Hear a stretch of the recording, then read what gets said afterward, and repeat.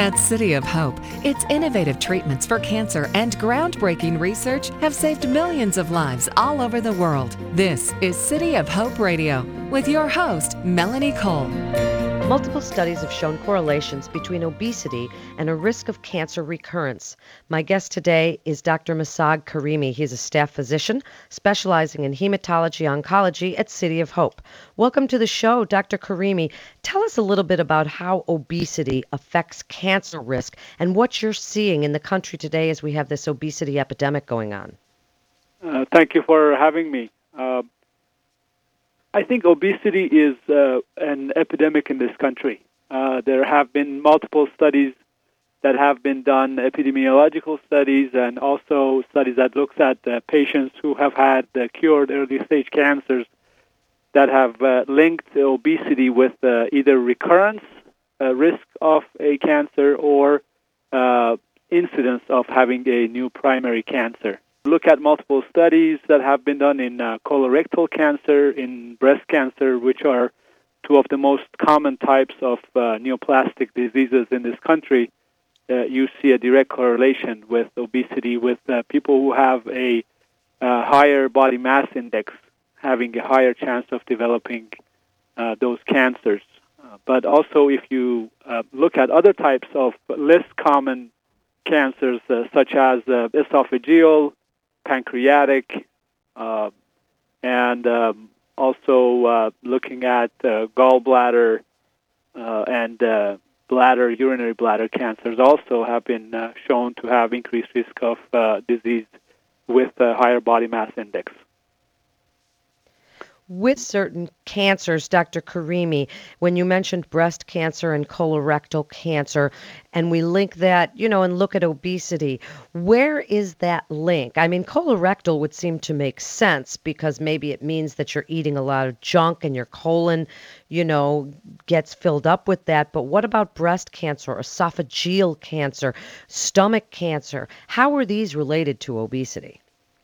So looking at the breast cancer, if you look at the risk factors that have been studied in the past and have been shown to be important in increasing the chance of developing breast cancer, hormones seem to have a major play. Estrogen replacement has been linked very well to developing breast cancer with a very large women's study that was eventually finalized about, I want to say, 10 to 15 years ago. And if you look at estrogen, basically synthesis in the body after menopause, it's linked to peripheral adipose tissue. And the higher the content of adipose tissue or the fat tissue in the body, the higher chance of having a higher level of estrogen and estrogen-like compounds in the body.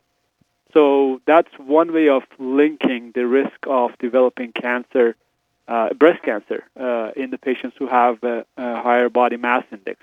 But that doesn't stop there. There are a lot of other issues that come up. Having a higher body mass index in general also is linked to lower exercise and perhaps not very healthy eating that also affects your immune system. If you want to think of this, perhaps in all of us, we develop one type of cancer or another on a regular basis. Our immune system keeps these under check, finds these cancer cells and removes them from the system.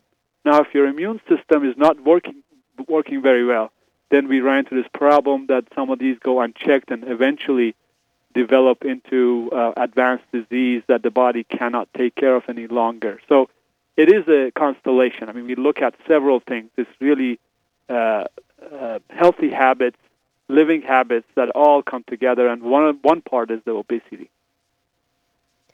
So here's the big question, Dr. Karimi. If you lose the weight, does that then decrease your risk of developing these specific cancers? Because I imagine that, when you're overweight, you worry about diabetes and heart disease, but you don't always think about that link between obesity and cancer.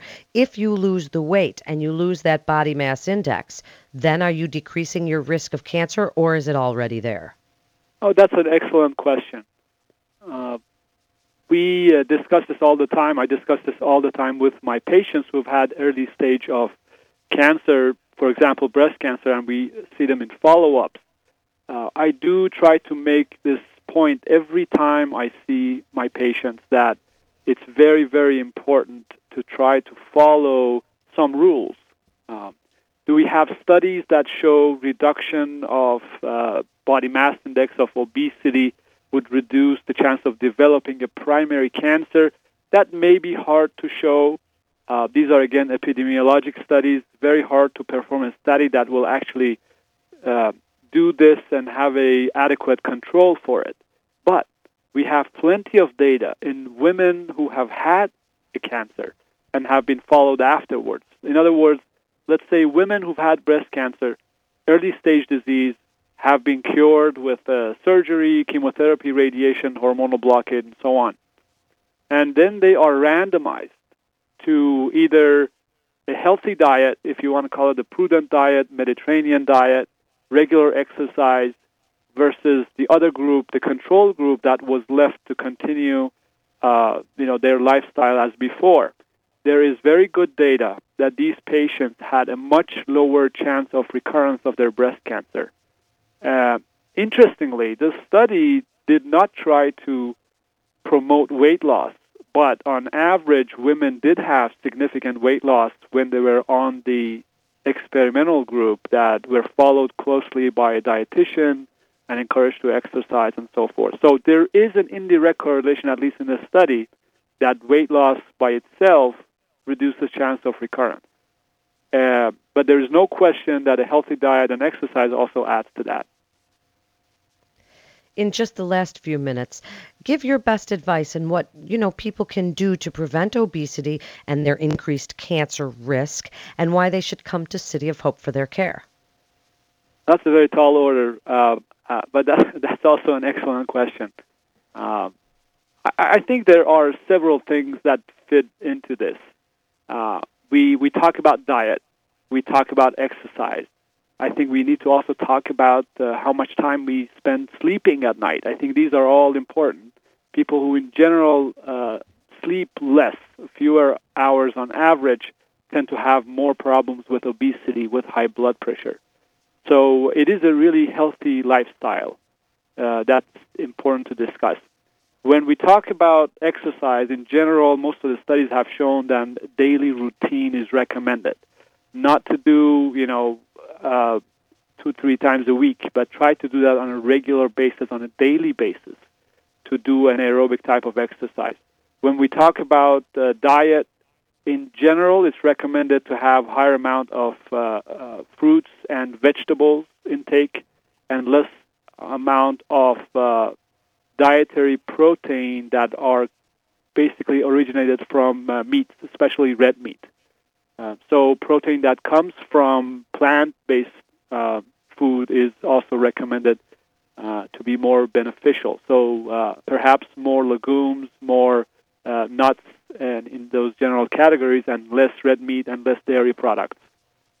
And again, finally, just the practice of sort of trying to lead a stress-free life as much as possible and getting enough sleep at night. It's great information, and these are such important points and such an interesting topic. Thank you so much, Doctor. You're listening to City of Hope Radio, and for more information, you can go to cityofhope.org. That's cityofhope.org. This is Melanie Cole. Thanks so much for listening.